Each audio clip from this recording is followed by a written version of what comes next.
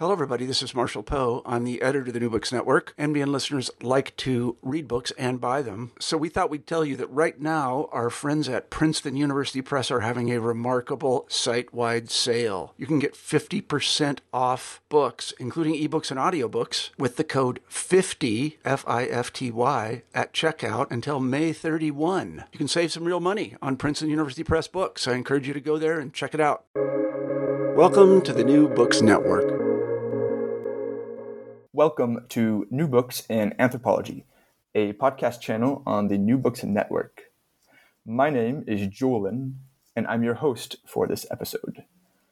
I'm here with Dr. Charles Briggs to discuss his new book, Unlearning: Rethinking Poetics, Pandemics, and the Politics of Knowledge, published in May 2021 by University Press of Colorado.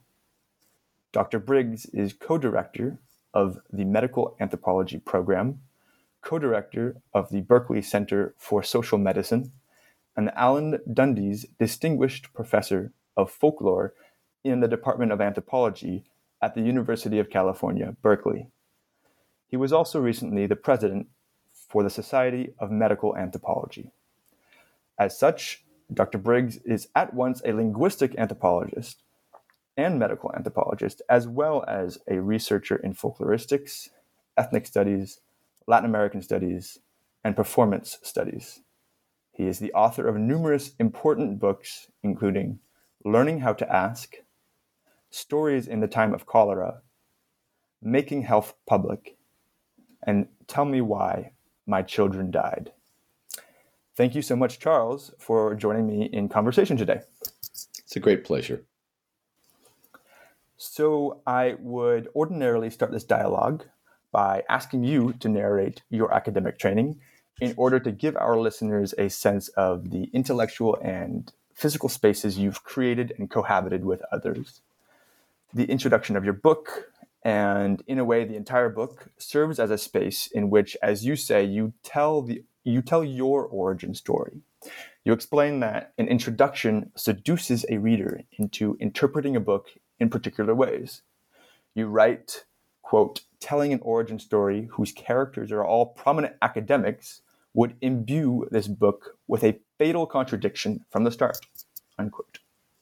So my first question to you is, what is this contradiction? And what does it mean to be methodologically committed to unlearning? So thanks for that question. It's a great pleasure to be with you today. I guess this actually requires me to sort of start closer to the present and then go back to my beginnings as an academic, or even maybe it's prehistory. The unlearning really comes from my graduate students. In recent years, I think that you're supposed to, the sort of traditional model of academics is you're supposed to accumulate knowledge and then somehow sort of parcel that out to others, particularly students or through books.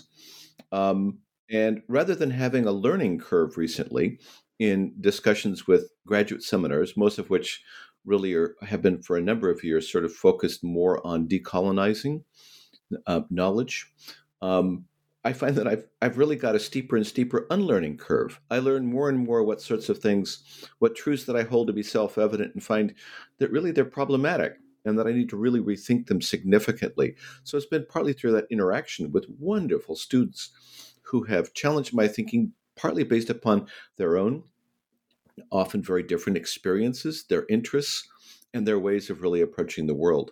So I began this particular process and began thinking about that in terms of some of the work that I've done in about the last 10 years or something like that.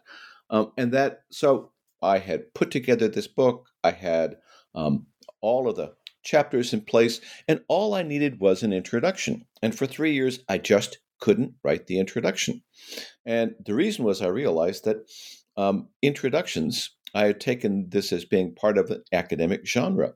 And introductions are basically academic genealogies where you position your ideas in relationship to past scholarly knowledge.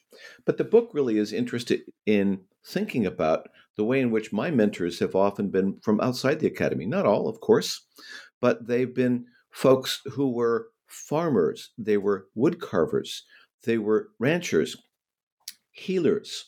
And some of the most fundamental sort of philosophical challenges that I faced have been in sustained dialogues with them, some of them over decades.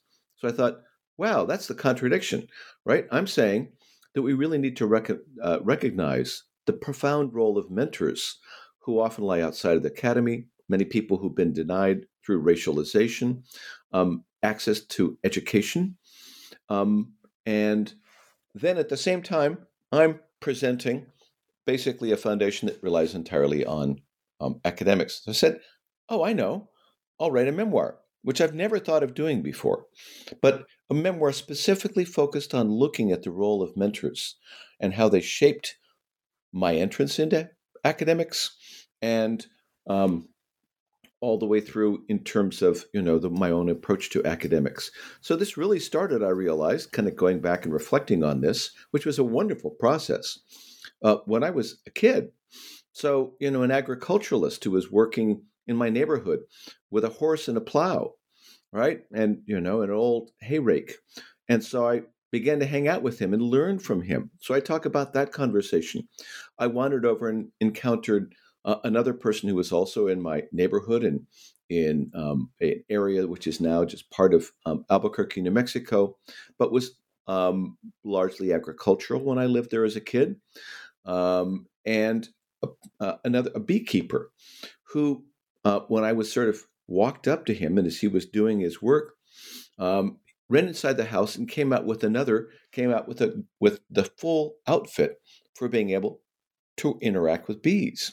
So it's fascinating because through that moment there, I first of all I spent a lot of time with him, learned a lot from him and from his wife, and it was the beginning for me of what we would now call multi-species ethnography. The bees weren't simply, producing the honey that he used to be able to keep himself going in this neighborhood, but he actually had a deep sort of ongoing relationship with these bees, and he brought me into this conversation. Now, that's probably 40 years before the beginnings of multi-species or more than human ethnography within the field of anthropology and other areas. So I began to thinking about how I got some of these theoretical challenges, right? So long before, and of course, it's not as if they had all the answers. There was a whole range of theoretical writings that came into dialogue with what these mentors were saying. And that helped me understand, shape how it was that I was beginning my work.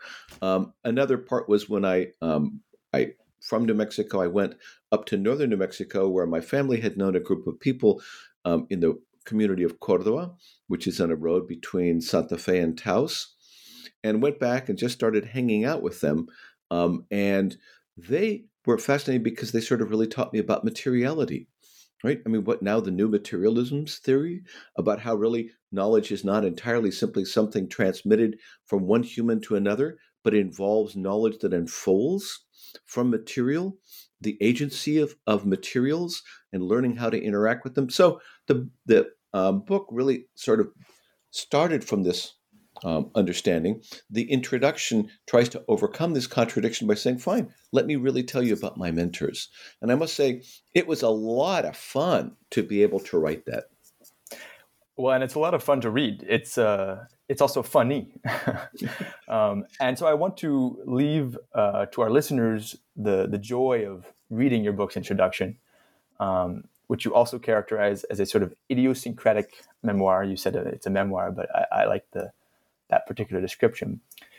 But to illustrate the power of unlearning for you, I'd like for you to talk about the moment, if you would, as a college student, where as you say, your scholarly career had ended almost before it had begun. Would you be willing to narrate this interaction and explain what it meant for you as a young scholar? Well, I would say this is certainly the most foundational moment in my scholarship. And you mentioned the book, Learning How to Ask. It was the moment that produced that particular book.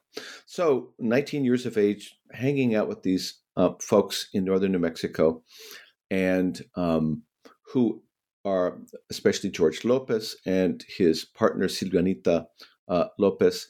And their work was widely renowned. You'll find it in major museums throughout the United States and in other countries as well. And so hanging out with them, and they said, well, no one's really asked us about our work. People write about the work, right? But they never actually look and think about our vision. And we These have are a very wood different carvers. vision. Sorry? These are wood carvers. Exactly. The wood carvers said, no one really asks us about our carving and why we do it. And we have a very different view of things. They sold primarily to tourists who came through their community, and also to high-end collectors and museum curators. And they said, they see us essentially as being somehow isolated from and not part of the modern world, as being, sort of superstitiously religious, as being close to nature, and that these wood carvings as being material embodiments of this essentially non-modern approach to life. And they said, look, our lands were stolen by the U.S. government by rich white landowners in the 19th century. As a result, I was forced to work in Los Alamos Scientific Laboratory as a janitor, taking me out of my community, and essentially having to commodify my labor in a racialized labor economy.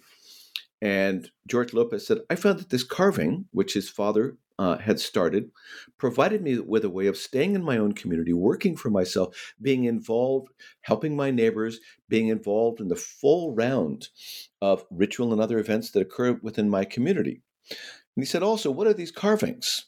Yes, some of them represent saints, and they may represent birds and trees.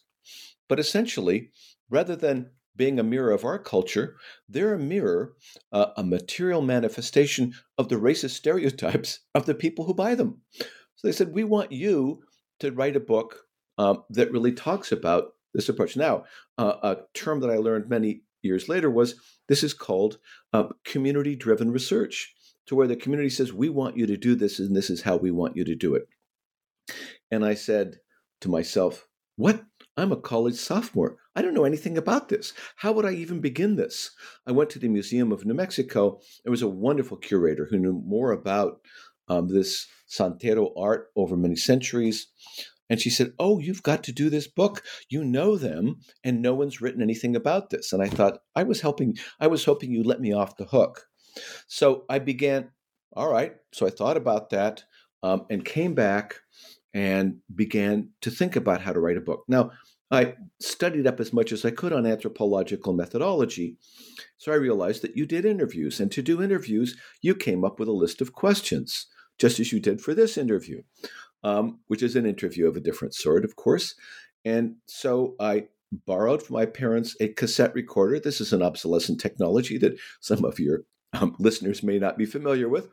And I bought a small microphone that had a cord attached to it from, I think, a business that's now out of business, Radio Shack, and got my list of questions and sat there one evening with a nice wood fire there in their living room and started with the first question, which simply asked, Mr. Lopez, how did you begin carving? Now, I thought this would be that sort of really easy question, which elicits a narrative. And he threw his head back and said, pues, ¿quién sabe? Like, who knows? And I thought, wait a minute, what's going on here? Oh, my word. All right. So let's go to question number 2, which was, can you tell me how your father, Jose Dolores Lopez, began to carve? And you can now guess, and I bet your listeners could guess, or even voice, I invite them to do so, the same response. Pues, ¿quién sabe? Who knows?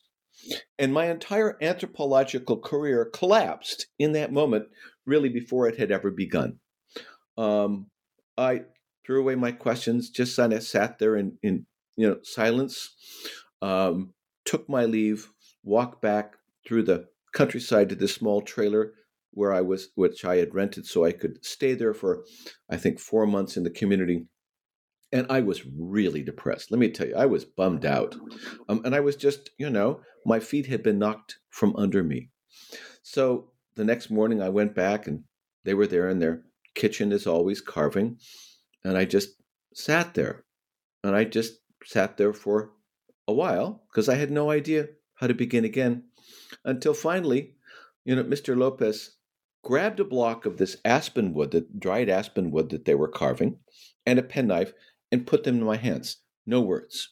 But just thinking that maybe since they were sitting there with blocks of aspen and penknives and carving, that I might kind of get the idea as to what I was supposed to do. I was obviously not a dumb gringo, but maybe I might even potentially, be able to figure that out. So, I started carving. And then we primarily carved in silence, and they might talk about the weather or agriculture and different things. And so I started carving, started to get somewhat proficient, carved a number of things.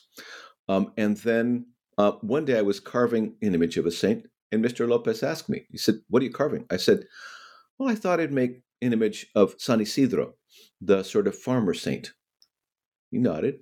And then about half an hour later, he sang the hymn for San Isidro Labrador, which was amazing. And then, all right, some more silence. And then he told the legend of San Isidro as to how he had become revered by farmers in the area. More silence. And then all of a sudden, spontaneously, he talked about the first image of San Isidro that he had begun to carve. So on the basis of this, actually, the study emerged, and it was a wonderful interaction with them and with many other carvers, including also some folks from, the city of Española who didn't come at it the same way. They went to school, they learned some art techniques, they were sent to the Vietnam War and had just come back and were using carving as a means of connecting with, as it was called then, their Chicano heritage, and really also dealing with PTSD, right? So a variety of different carvers. And here, as I noted, I basically had learned something both about new materialisms, about the way in which I had to explore until I learned how to carve. How would I be a suitable student to be able to interact with them about the carving art? But I also learned something about power imbalances in research. Here I was, 19 years old, didn't know anything. And essentially with the questions, I was telling them, I'm going to tell you how you're going to educate me about your work. I'm going to put a box in here, right? And I'm going to define the parameters of the box. And with my questions, I will invite you to put information in that box, which then I will have some control over. And that, boss, Ken Sabe was saying, no, I refuse that. We now actually call that ethnographic refusal. Again, another term that did not exist before, especially now Audra Simpson has elaborated that and others, Savannah Changer, so well, right? Which really talks about the racialized politics of knowledge production in anthropology. And they gave me an amazing lesson about that and the way in which the idea that we think that an interview where people can come in and impose questions without really understanding how people learn and how they think about the politics of knowledge transmission was problematic. So for that, I think I've always had this interest. I've now been assigned in my department to teach a course to undergraduates on research methods. And we're having a wonderful conversation about the politics of anthropology and research methods. And I confess to the students, I'm really liking your critiques here because after all, I didn't choose to teach this class. I was assigned it, and I've always been the bad boy of anthropological methods. So I share many of your critiques at the same time that I've done now. Well, you know what? 50 years of anthropological research, but always with a sort of decolonial sense, really reflecting the work, for example, of Linda Toohey Weiss Smith, that all methodologies are colonial. They have colonial implications, they have power relations, and they often invoke relations of race and racial inequality. So I learned that from them in a very sort of powerful way. And that really, again, I had to unlearn, right, the anthropological techniques that I was attempting to be able to assimilate in order to be able to really learn about the world of woodcarvers. Thank you for that. Yeah, and it strikes me that I think we think of community projects as starting from the idea that we should be interrogating exactly on whose terms are we producing knowledge. Of course, the we being very important here, but on whose terms is the researcher producing knowledge, et cetera. But the story shows that that doesn't just stop at the research proposal. It actually goes all the way throughout the research project. to the point where he was enacting what we would call today enacting politics of refusal, kind of like you said, ethnographic refusal, and yet that was 40 plus years ago. Okay, so thank you for that. Moving on, your book, it's divided into 3 parts. And for this conversation, I would like to give our listeners a taste of your reflections that emerge from each section. Part 1 of the book, which you call Unlearning Racialized Disciplinary Genealogies, reevaluates and challenges what you call the foundational Eurocentrism of folkloristics, anthropology, and other related fields. You say in this part of the book that forging more prominent space for theoretical work in folkloristics has been one of your central goals for several decades. Creating this space, you explain, involves revisiting the supposed object of the discipline, folklore, and how practitioners narrate their relationship to it. And so the question I'm about to ask you may be a bit big, but let's see how it goes. I'd like to know, can you talk about folkloristics' relationship or relationships to theory and its supposed object?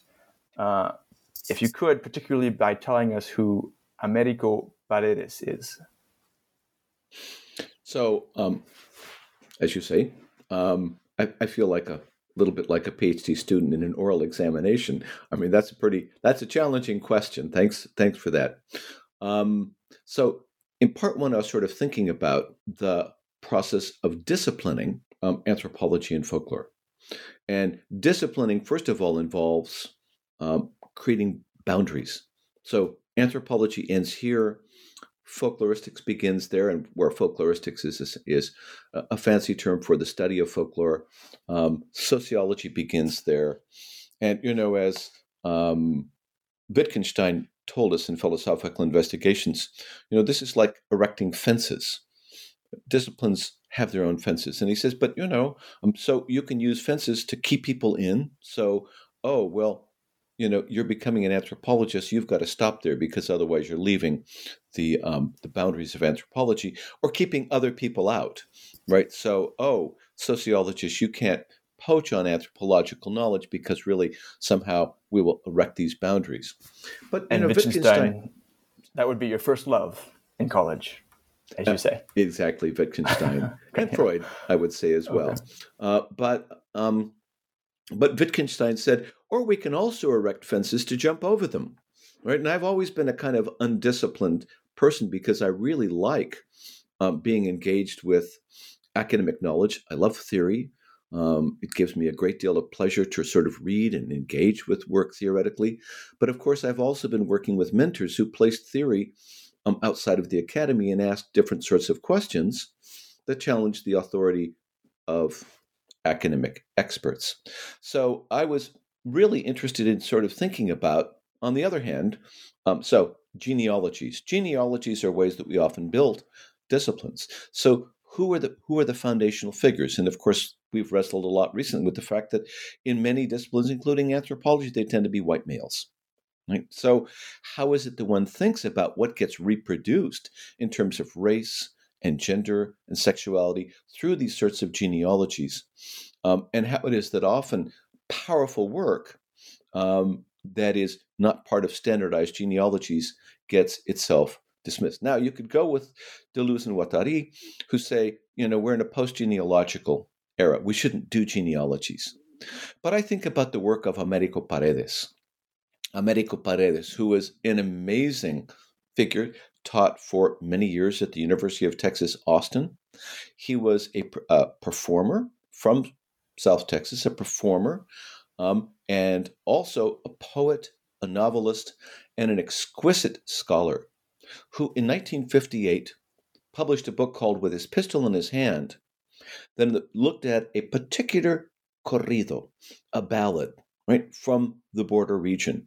And it was a ballad of the resistance of Mexican Americans, as he called them, against the Anglo elite and specifically the Texas Rangers, who were charged with maintaining the racial order which subordinated Mexican Americans, indigenous peoples, and blacks in Texas.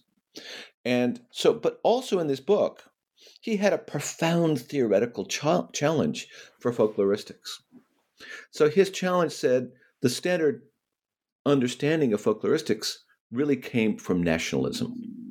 The idea of the people in a particular village, region, nation have a common culture. It's what they share in common. And a major part of that, this is the Herderian package of nationalism, a major part of that is folklore. So these folk ideas give them a shared worldview. So the folklorists would find those shared ideas and be able to somehow unearth, do an archaeology of their basis within particular forms of performed culture. And Paredes said, that's not what folklore is about. Folklore is about difference and defining difference. He was interested in the legends that Anglo-Americans told about Gregorio Cortés and how that for them constructed the figure of the Mexican American at the same time of how the ballad was sung and the stories were told, the legends were told within Mexican American communities that defined oppositionally the figure of the Anglo-American. So he said, what is folklore about? Difference. It's about conflict, right? Not about sitting happily by the fire, right? But about conflict and about borders of course, U.S. and Mexico, but of race. And he suggested that it's also about crossing those borders, because here you have this figure that really goes across this border between whites and Mexican Americans. So genealogies. All right. I was teaching a big class that I usually teach, and I was using this book, and I realized, wow, next year is going to be the 50th anniversary of this book, which was kind of an underground classic. When he was publishing it, he sent the manuscript off to the University of Texas Press, and they said, well, we want to publish it, but you have to get rid of all that stuff about the Texas Rangers. So he said, all right, fine, just send me back my manuscript. Remember, there was no digital transmission of manuscripts then. And they said, all right, we'll publish it, but they didn't advertise it. They didn't have a book launch. They essentially disappeared this. And remember, this is the middle of the Cold War, and the theoretical implications of his work for folkloristics were disappeared. So for a very long period of time, partly when his colleague Richard Bauman at the University of Texas really worked with this idea of folklore as difference, right? So for decades, this vision was virtually disappeared, and now I think this book is tremendously a classic. So, all right, does this mean we're now in a post-genealogical era? So therefore, sorry, Americo Paredes, game over. You cannot be part of the genealogy. Genealogy. 2 books were published in the centenary of the American Folklore Society that recounted its history. In one book, Paredes was not mentioned, and in the other book, he was just a footnote. So I said, well, wait a minute. Why do we want to necessarily give up the understanding of genealogies? Because after all, they will be constructed. So maybe they should be questioned and perhaps multiplied. So the idea I wrote in one part of chapter 1 is an essay that I wrote in collaboration with the wonderful Indian folklorist Sadhna Naitani, who's done amazing work on German folkloristics. I mean, get that, an Indian folklorist who goes to Germany to study folklore, kind of reversing colonial relations, but has also looked into the British colonial collecting of folklore in India and its centrality to the colonial mission of the British. So we sort of began to think about what would it be to have a multi-genealogical folkloristics, to where actually people would think about the genealogies. So particularly as moving away from the idea that scholarship is primarily a conversation between whites. So as one has Black, Latinx, Native American, Asian American, Pacific Islander folklorists, what kind of genealogies would they want to be able to construct, and therefore have this approach? So that became the sort of basis. So I'm interested in part 1 with disciplining, how it is that folkloristics and other areas get disciplined, how it is that particular ideas come to be seen as mobile within that field. so that, folklore is seen as being imbued with mobility. It, one hand, sits in place, but then folklorists, as soon as they extract a text, it should be able to travel the world in as a decontextualized sort of artifact of knowledge. But I was really rethinking how it is that Americo Paredes can be central to the field of folkloristics. So multi-genealogical practice of folkloristics is really a challenge that Sadhna and I sort of wanted to offer to the field, and particularly to students, to say, construct your own genealogies. Absolutely. And this is something you have been interested in for decades. I'm thinking back to Voices of Modernity, which complements well your co-author's work in sort of unearthing or really looking deep into how certain categories or ideas, such as folklore or language, were rendered or constructed as separate from the everyday reality of interaction and language use and all of that. Thanks for that. That's, of course, in collaboration with Richard Bauman, who, when I was a young scholar, and he was, an exceedingly important figure in anthropology and folkloristics, we began a conversation and really sort of thought about how did we get into this mix of basically where whiteness and white supremacy were really written into some of the foundational ideas of both disciplines. So, we were in conversation for 13 years, and then finally that book emerged. Yeah, and I have to say to our listeners, anyone who is interested in language, anyone who is interested in the creation of modern subjects, it's a really important read. Absolutely. Okay, so getting back to unlearning, as much as I'd love to talk about Voices in Modernity all day, getting back to unlearning, the part 2 of the book is entitled Rethinking Psychoanalysis, Poetics, and Performance. In describing an essay in this part of the book called Dear Dr. Freud, you explain that a failed attempt to place Sigmund Freud's classic essay, Mourning and Melancholia, in dialogue with the laments and narrative of Delta Amakuro women who lost children in a rabies epidemic prompted you to experiment, and that you developed what you call a new rule of thumb as a result. Can you elaborate on what it is you mean by this new rule of thumb and what possibilities it has opened up for you in your writing? Thanks for that question. So I have to bridge the story here. Worked in New Mexico for 14 years. At that point, I thought, I had engaged in a number of community-based projects, and I thought that really what I had to contribute, I perhaps had done so. And I was really interested in working in Latin America, having always been tremendously interested in Latin American, the literature in Latin American writers of many sorts, and also in indigenous communities. And being from New Mexico, I was part of, went to a high school in a relatively poor neighborhood. I think it was something like, this is my own recollection as a student, and maybe about 60% Latinx and maybe almost 30% Native American. They had closed down in a boarding school, one of these things that they call boarding schools that other people might refer to as concentration camps, because they were delivering substandard education. So a lot of the students went to my high school. So a bunch of my friends were Native American, and I knew that the last thing in the world they wanted was a white anthropologist to come and study their language.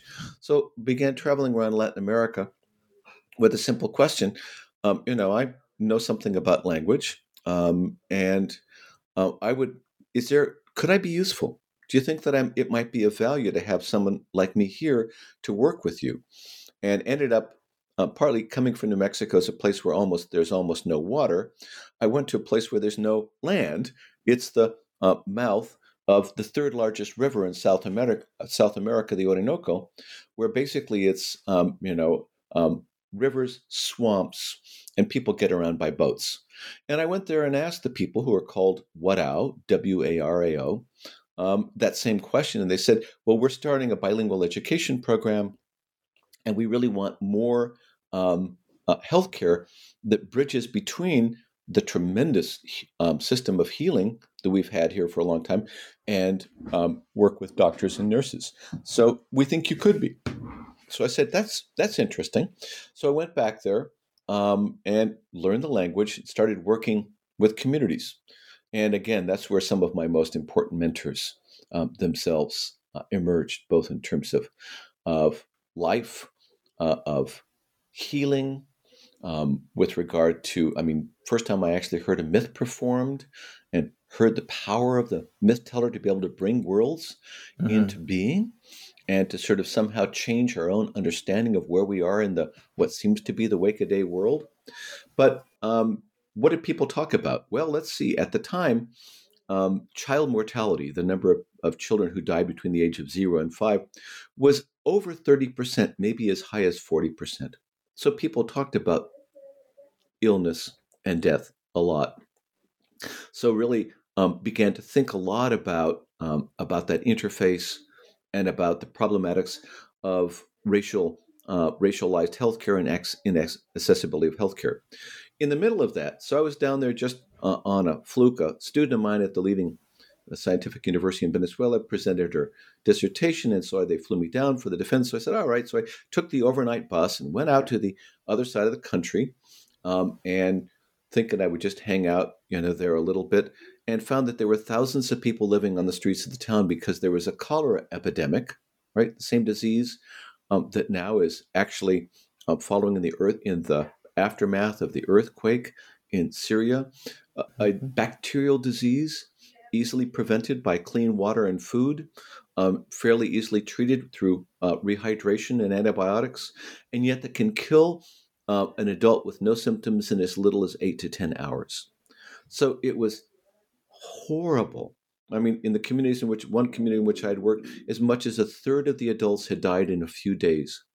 Right? And again, it was massive racialized inattention because the government did not bother to increase the healthcare facilities and stockpile resources, or even teach people that this disease that they had never heard about before, that can kill them so quickly, was almost certain to come.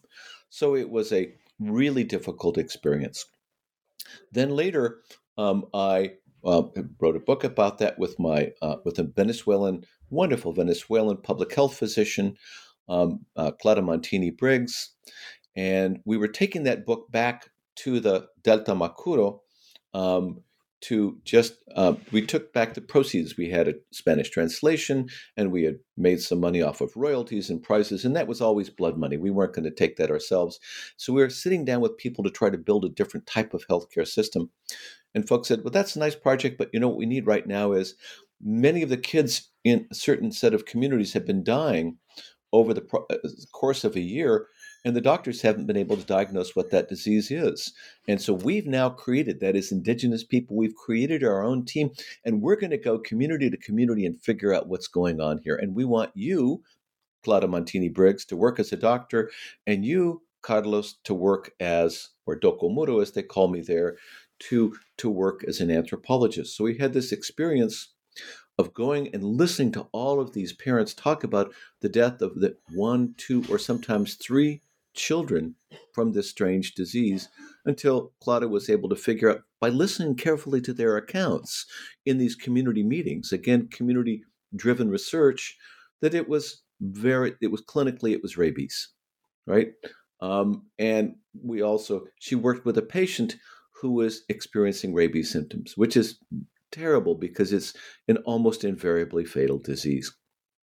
We also then, her family said, we want you to stay for the wake and also for the funeral. And in the wake, people perform laments. These are amazing forms found in many places around the world where women collectively sing, basically create a eulogy, talk about the life of the person who died, how much that person meant to them, talk about the circumstances of the death, and then project how difficult it is to have to live in a world without that person.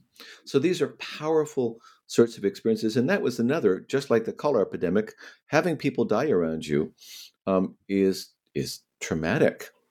So coming back, began to think about, I really want to talk about, what was going on, what these women were doing in these laments, and what I had learned from them, and also following through on their challenge, which is we want people to know about what happened. We want, as we have provided testimonials, a form of witnessing about their lives and their death, we want people to acknowledge that their lives were valuable and that their death is significant. So wanted to work with that and think about issues of mourning. So I turned back to one of the most interesting essays by Freud, Mourning and Melancholia, where he really talks in powerful and interesting terms about the powerful emotions that simultaneously grab someone after someone has died. On the one hand, of wanting to bring them back to life in imaginative terms. Hypercathexis, he called it.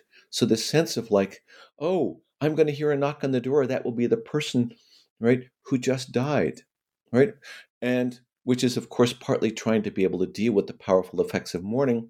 And then that other voice which comes and says, which he called reality testing, that that's not going to happen. That person is gone. You need to learn how to live, right, without that person. Certainly a process which so many people experienced during the COVID-19 pandemic, surrounded by death and often losing loved ones. So I wanted to bring these two things together. And it was just like writing the introduction to this book. It was an utter failure.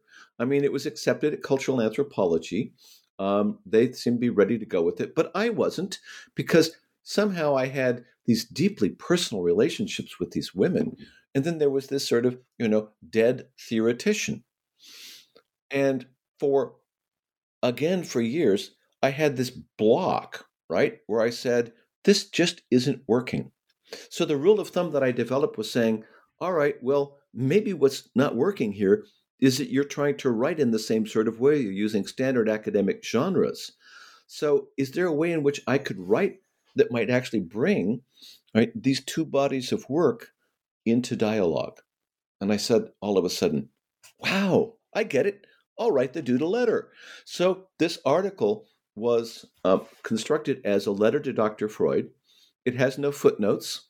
There were ways in which I was able to sort of suggest later on some of the theoretical and other connections that I had, but it developed a sort of personal relationship to him and introducing him to these women in the Delta. And all of a sudden, when I started writing the article from that point of view, just like the introduction to the book, it was so pleasurable, right? It really felt so good. So the rule of thumb is, and often people come up with what are called writer's blocks, right? Where somehow it just doesn't come to say, well, maybe if you're up against a major obstacle like this, maybe it has to do with the tools, maybe it has to do with the genres that you think you need to use to be able to make the project work. So give yourself the liberty of being able to rethink that and say, how else could I write? And we call this often experimental ethnographic writing. How else could I write that might enable this project to really work? Well, and it certainly comes across that you had fun writing it. And I can imagine having written the first version, and this is what you say in the book. You say that it was just, you didn't feel right. It wasn't fun. It wasn't enjoyable. And then you talk about, as you say, that transformation of the feeling aspect of the process. Thank you for that. If we could dip our toes into the third part of your book, just to get a sense of what is there. This last part of the book is called A New Poetics of Health, Multi-Species Relations, and Environments. And so, in fact, we've already gotten a taste of what might be in the third part of the book with the other parts. But I would like to focus on two ideas in particular, two concepts that you elaborate on: traditionalization and mediatization. And so I'm hoping that our listeners can hang with me here for a little bit. You define traditionalization as, quote, a process through which a broad range of cultural forms, not simply those explicitly commodified, popularized, or invented, are constructed so as to link them to the emergence of similar forms in the past. And this process, you say, has the effect of saturating these cultural forms with affects and patterns of expectation that structure without determining how audiences engage with them. Mediatization, in comparison, quote, traces processes that unfold across a wide range of sites, actors, technologies, ideologies, and practices, many of which seem to have to do little with the media, unquote. So importantly, you explain that these two concepts, traditionalization and mediatization, are co-constitutive, even as they are frequently cast as opposites, and that they produce much of the social worlds we inhabit. So, could you help our listeners and me understand these ideas, specifically with the example of the performance of the so-called 2009 swine flu pandemic as a health crisis? So, you might have guessed, I like puzzles and contradictions. So I really try to be able to create one here that, again, tries to, the unlearning, that try to challenge some of the basis of our thinking in particular areas. So I create one intentionally here. Traditionalization is a concept that I largely borrow from existing work that is on the borders between anthropology, linguistic anthropology, and folkloristics. First of all, by Del Hymes, and then by my colleague and friend Richard Bauman. And so the idea of traditionalization, beyond the fact that, you take a word and then you add on all sorts of suffixes and things like that, because then it gets more complicated. But it takes tradition from being a sort of thing that is out there that folklorists go and find and document and then remove, just like objects for a museum, and who have the idea of being able to say, this is real tradition, and this is something which is not really traditional. This is a recent creation that is a sort of faux tradition. And, also through the work of Regina Bendix, who looked at how it was that somehow folklorists saw this authenticity as being imbued in objects, rendering them traditional. And the idea here is to say that traditionalization is actually a process in which people are continually engaged of taking cultural forms and casting them as in some way developing particular types of relationships of continuity with the past. So an active process. With Bendix and with many others now, we would actually see scholars as themselves engaged in that process of attempting to traditionalize cultural forms. And of course, that enters into the politics of race, because of course, what you ordinarily do is with white elites, you modernize cultural forms, showing how modern they are, right? And then often with especially rural, working class, racialized populations, traditionalize them like the wood carvings as somehow reflecting, right? This connection to a traditional past as opposed to a modern connection to, Los Alamos Scientific Laboratory, to land expropriation, and to the commodification of labor. So that's traditionalization. So again, I developed that a little bit, but mainly borrowing from there. Mediatization comes from a very different source. It comes from European media studies. And the idea being here to think about stuff as not being in the media, right? So here is a domain called the media.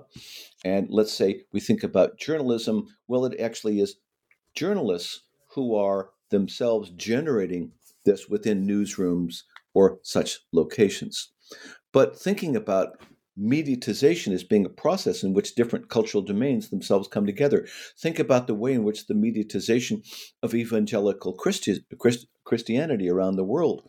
Of now you have, so much of it is mediatized. I made my living when I was in high school and college as a radio disc jockey. So, in the early morning, the sort of early morning Sunday show of playing many of these pre-recorded broadcasts, but now this is a tremendous dimension. So religion, right, and media come together in a very dynamic sort of way. And of course, my interest was in health. So the idea being that, health is the number 3 market in U.S. media after politics and economics. Huge proliferation across platforms of interest in health. So, but really, this isn't just journalists, because now you actually have, you have in public health offices, you have media officers. In large health organizations, you have media officers, right? And at the same time, think about the way in which you have in national network news television, you have physicians who become the medical correspondents for those. So here you have the logics and professional capacities of medicine, public health, and of journalism coming together in a dynamic sort of way. Now, of course, think about marketing within the field of pharmaceuticals. The marketers are involved in the research from the beginning to the end, right? In the selection in the research, in the clinical trials, etc. So how do these things come together through these different sites and different logics? So that's the notion of mediatization. So what I did in the book was basically, in that section of the book, was to play a trick. So I said, let's take one example, right, of mediatization. And you would think that I would take something that was modern and that was sort of part of the contemporary unfolding world. And since the book is a lot about pandemics, that I would take pandemics. And I didn't. I said, let's talk about the Brothers Grimm. And what the Brothers Grimm did was they created a mediatization industry of being able to find particular artifacts, right, and to render these things mobile so that they could be inserted into the pages of what became one of the most popular books in the world. And therefore, it was fascinating to think about how, and of course that involved horses to get them off in the countryside, editors, typesetters, as well as narrators, right, and marketers for their book. So thinking about, although marketing was of course a different thing in the early 19th century. So I was really interested to use that as an example of mediatization and how that actually created the idea that these folkloristic texts themselves were commodities that could be bought and sold as modern objects. So, and within media markets. And then, go ahead. Oh, it just makes me think that the Brothers Grimm's project was very much the project of the art purveyors who were creating the wood carvings in New Mexico as traditional objects, or as you might say, modern objects, in fact. That's actually a fascinating connection, because the wood carving would probably not have become an industry, right? As it did within this particular world, if you had not have had the Santa Fe and Taos artist colonies. So you had writers and artists themselves who were there because they wanted to consume and reproduce, quote unquote, exotic cultures, right? And so they were traveling around there looking for colorful subjects and people, and that's how they happened upon Jose Dolores Lopez, and he was basically making he was an amazing furniture maker with an incredible imagination. So they encouraged him. They said, oh, well, people really like these saints, because actually some of them were buying up those saints from chapels and selling them as antiques.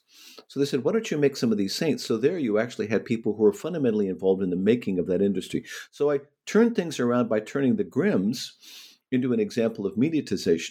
So then I took what would be seeming to be a quintessential modern object. And here I'd done extensive research with the leading media studies scholar Daniel Hallen on the H1N1 or swine flu pandemic of 2009. So we were really interested in how it was that all of a sudden, almost overnight, in 24 hours, people created the image of there being a scary pandemic and generating a narrative that was relatively stable until the vaccine rollout, the following year, when all of a sudden the vax wars, right, became much more complicated along these lines. So taking this. And to be clear, you're calling the pandemic a quintessentially modern object. Right. So pandemics are quintessentially modern objects. They first of all involved a degree of scientific logic, so ordinarily identify a pathogen. So what causes a pandemic? Right? It's the SARS-CoV coronavirus 2 virus, right? Not structural inequality, not the privatization of health, right? Not racialized health inequalities, right? But a particular virus, right?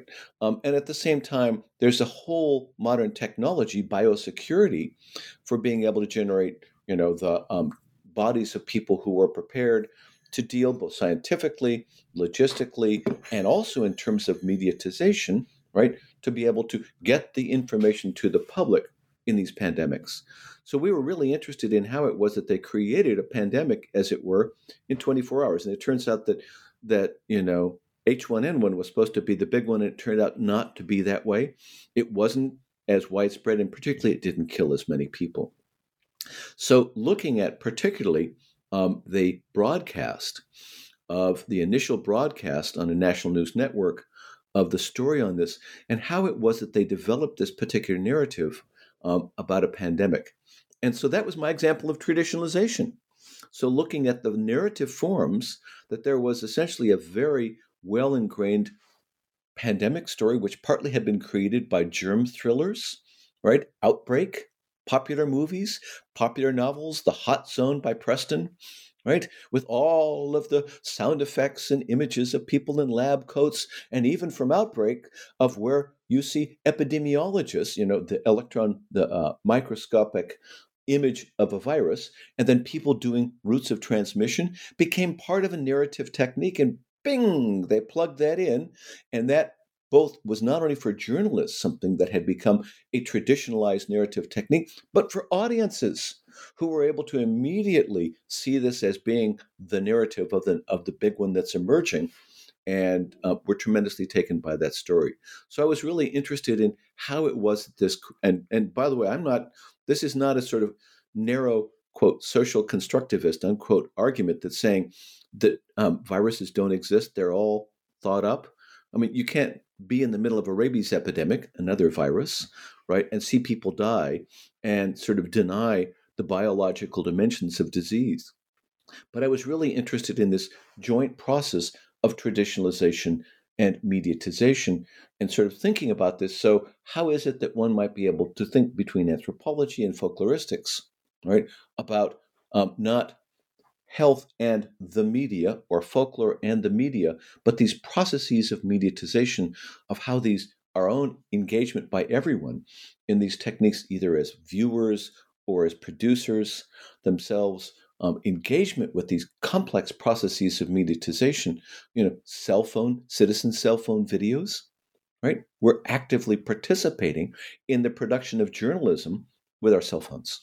So how is it that we're all involved in these particular sorts of processes? We know how to construct, in some sense, a cell phone, citizen journalistic cell phone video. So what are these sorts of processes? So I became really interested in that. Yeah, and I think you do an excellent job also of pushing back against what you call the disciplining of knowledge, the forcing or constructing certain objects of knowledge as proper to and unique to certain disciplines, specifically by bridging these two terms, bringing them together to speak to the swine flu pandemic.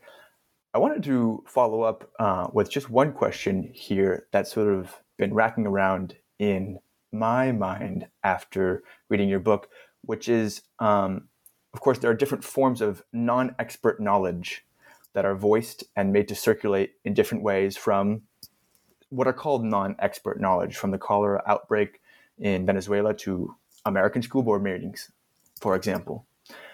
And so as different as these forms of non-expert knowledge might be, I'm curious what you would say links them. What might link them?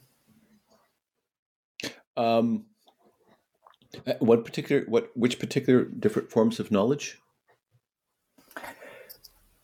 Specifically, I'm thinking of cholera outbreak, families within this outbreak who are expressing certain types of knowing, who claim to know certain things about what is going on in this community. And you talk about that in contrast to a biomedical understanding of what might be going on in this community. And it strikes me that in the United States, especially after or during the COVID-19 pandemic, you also have a sort of pushback to what we might call a classic biomedical sort of framework in the form of anti-vaxxers, in the form of people voicing the idea that the pharmaceutical companies, for example, are simply pushing vaccines on people for this or that reason. And so I was wondering if you could comment on whether or not there is a link here and sort of what politics are at play behind that. That's a great question. Nice connection. So one thing that interested me in the cholera epidemic, this research was to be able to understand, approximately 500 people died from this relatively easily preventable and treatable disease in this population, almost all indigenous people. So medical racism. So how did that happen? And it was because people there said, we want to know, why our health conditions here are so bad and why there's this sort of response on the part of health authorities. So Clara Montini Briggs and I, first of all, we went through every single small community in a 40,000 square kilometer area. We would go into a community. We would, first of all, ask them what current health conditions were like, what health problems they were facing. Many of them had never had access in their communities to health services. So Clara, as a really good doctor, would treat patients who needed help. She often, when there was no one else around and a real nurse around, I had to be her nurse and learned a lot about being able to do that.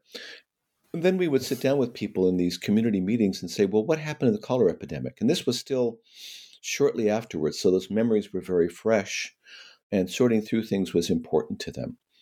And so they would tell stories about, what had happened there and why. Why did so many people die from cholera? Now, we also did popular epidemiology, trying to count the number of deaths that had occurred within their community, because the government basically told the World Health Organization that 13 people had died in this area from cholera in 2 years. So we really needed numbers that reflected some sense of the scale of what had occurred. So during this, we often got a number of things that would be classified as conspiracy theories, right? So, the government dumped poison, right? Dumped these bacteria because, upriver, because there's one river that's feeding this whole area, right? We saw these drums and they dumped them in the water, right? And it came through the water and it was meant to be able to kill our communities. Now, the idea that one would take the content literally was not the point, but to think about how it was that essentially, rather than thinking about Vibrio cholerae, a bacteria, as the cause of the epidemic, people were saying, we need to think about race and racism. So there were a whole range of different sorts of narratives that were saying, we want to take a global perspective. Right? The Persian Gulf War was beginning at the time. Was this related in some way? Right?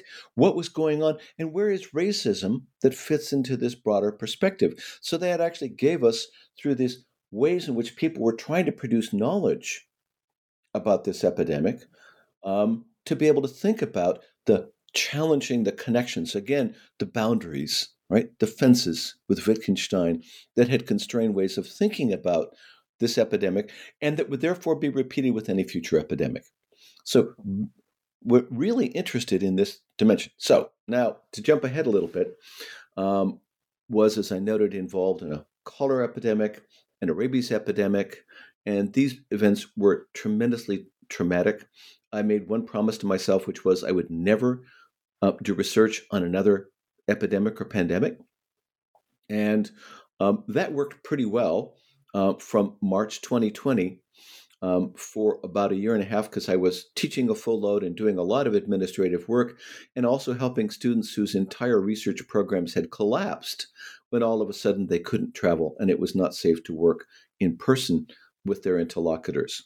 But then all of a sudden I had a sabbatical and began to really think about and having conversations with people about COVID-19 and thinking about how the pandemic, and especially its mitigation measures, had transformed their lives, their work, and also their fundamental understandings. I mean, I was sitting out with a friend of mine with whom I often go off in the fall, and we pick berries and we make marmalade and we hike. And we were there. And while I was doing this, I said, well, he's also a leading judge in California. So I said, I want to do an interview with you. Tell me about how the pandemic has changed your work. He said, these days I'm sitting alone in the courtroom with my clerk and everybody else is on Zoom. And he said, I had all of these ideas, legal principles and legal rituals, right? Which I thought were absolutely crucial to establishing access to justice. Right. And now the jurors are all in their homes on Zoom. And we always wanted to look at the jurors and lord over them because we thought that they really wouldn't be serious about the legal process. Right. And it turns out that they're tremendously interested and dedicated to this process. And having all of these people and all of these sites overturn a lot of his basic understandings of the law and how it needs to function. And his bottom line was, and it's better now. Right? I realized that a lot of those underlying principles were wrong and we're rethinking the law. So I thought, wow, this is amazing. So now I've interviewed in-depth interviews physicians and nurses working in emergency rooms and intensive care units, people in private practice. I've interviewed firefighter paramedics. I've interviewed educators, clerical folks, religious professionals, and lots of lay people. I did, for example, a month of work in rural Montana with the classic folks who were described as being anti-vaxxers and anti-maskers, who were strong supporters of former President Donald Trump. Because I really wanted to understand what were their logics. So the long and the short of it is, here you have, in the beginning of the pandemic, public health authorities, through this sort of particular process of the production of pandemic knowledge, basically tell lay people, shut up and listen, right? You need to hear what we have to say and to be able to protect yourselves, to internalize this knowledge about a novel virus, and then to be able to reflect this in behavioral terms in order to be able to survive. So and at the same time, so be quiet and listen to the knowledge makers. Don't try to produce knowledge yourself. Don't try to sort it out. Just listen to us. At the same time, what happens? A massive burden of care. You need to transform your homes, your workplaces, childcare, education, food procurement, right? And you're going to have to pretty much figure that out for yourself. And if somebody gets sick, you're going to do the work of taking care of them unless they require hospitalization. So think about that. You have no role in knowledge production, but you have a massive burden of care. And, essentially, especially since scientists had a lot of trouble figuring out this virus, it's really pesky. The scientific knowledge was uncertain and it was shifting. Were scientists bad? No, because this was a process of discovery, which was very challenging. So all of this you put together, and then you have a lot of people out there saying, the heck with it. So you have, for example, people with long COVID, long haulers, where the scientific community knew almost nothing. Here are the symptoms, right? CDC list. Here are the symptoms of COVID-19. And they will resolve in X amount of time. And then months, and in some cases years later, people have symptoms that are not on the list and are not going away, where there are no treatments, and often where physicians at first were saying, oh, this is really psychological. You're making this up. So what happens? People begin to try to make knowledge about their own condition and get involved in social media where they're sharing this information with one another. So a massive process of lay knowledge production, which is absolutely crucial for the pandemic. Now, and therefore, a lot of that gets immediately dismissed. The World Health Organization immediately declared a pandemic and an infodemic. So other forms of vernacular knowledge production themselves are seen as being misinformation, conspiracy theories. And all of that vast array of lay knowledge production gets swept into this denigrating bin. So one of the things I'm trying to do with the research that I've done on the pandemic is to think about what was going on. What were the massive contributions on the part of lay people that were crucial? How could that have more been valorized and seen as part of a co-production of knowledge in this particular situation? Not actually asking lay people to come up with, trace the genetics of COVID-19, but to think about partners in knowledge production as well, rather than as threats to public health through attempting to be able to produce and circulate knowledge. So that's been the major focus of my research recently. And that is an interesting connection. I think it's something I learned from the cholera epidemic of saying, I guess you could say it's sort of in defense of conspiracy theories, sort of. Right. And something you said no role in knowledge production and a massive burden of care, which is what, for example, Americans might have or anyone might have in this pandemic that has been with us. And it makes me think that is perhaps a good definition of the classically imagined role of the anthropologist in the field with his or her interlocutors. Anyway, I was wondering, what do you think of the idea, which is something you have voiced in part of the pandemic, mapping the coloniality of racialized inequalities in the biomedical system as a way to sort of bring together everything that you are saying there? So that's a wonderful question. Thank you for that. First of all, I wouldn't give any sort of simple summary of what the pandemic was all about, because this is a global phenomenon, tremendously complex, very different in different sorts of areas. But certainly it revealed the deeply racialized and unequal healthcare system in the United States and healthcare, but the inequalities of labor, of food, of housing. Now, why were Latinx, Native American, and Black populations having higher rates of hospitalization and death from COVID-19? Where were people having to work? What were their living conditions?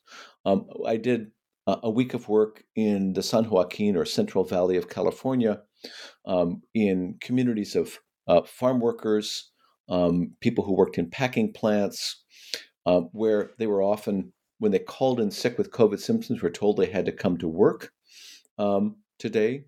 It's actually a shooting in Half Moon Bay in California has now produced a whole bunch of popular press reports on the deplorable conditions, including housing conditions, of farm workers. So it's in calling attention to the racial differentials in COVID-19, there has been at least some small attention to the structural issues that racialize healthcare and burdens of disease in the United States. So that's one tremendous part of this story.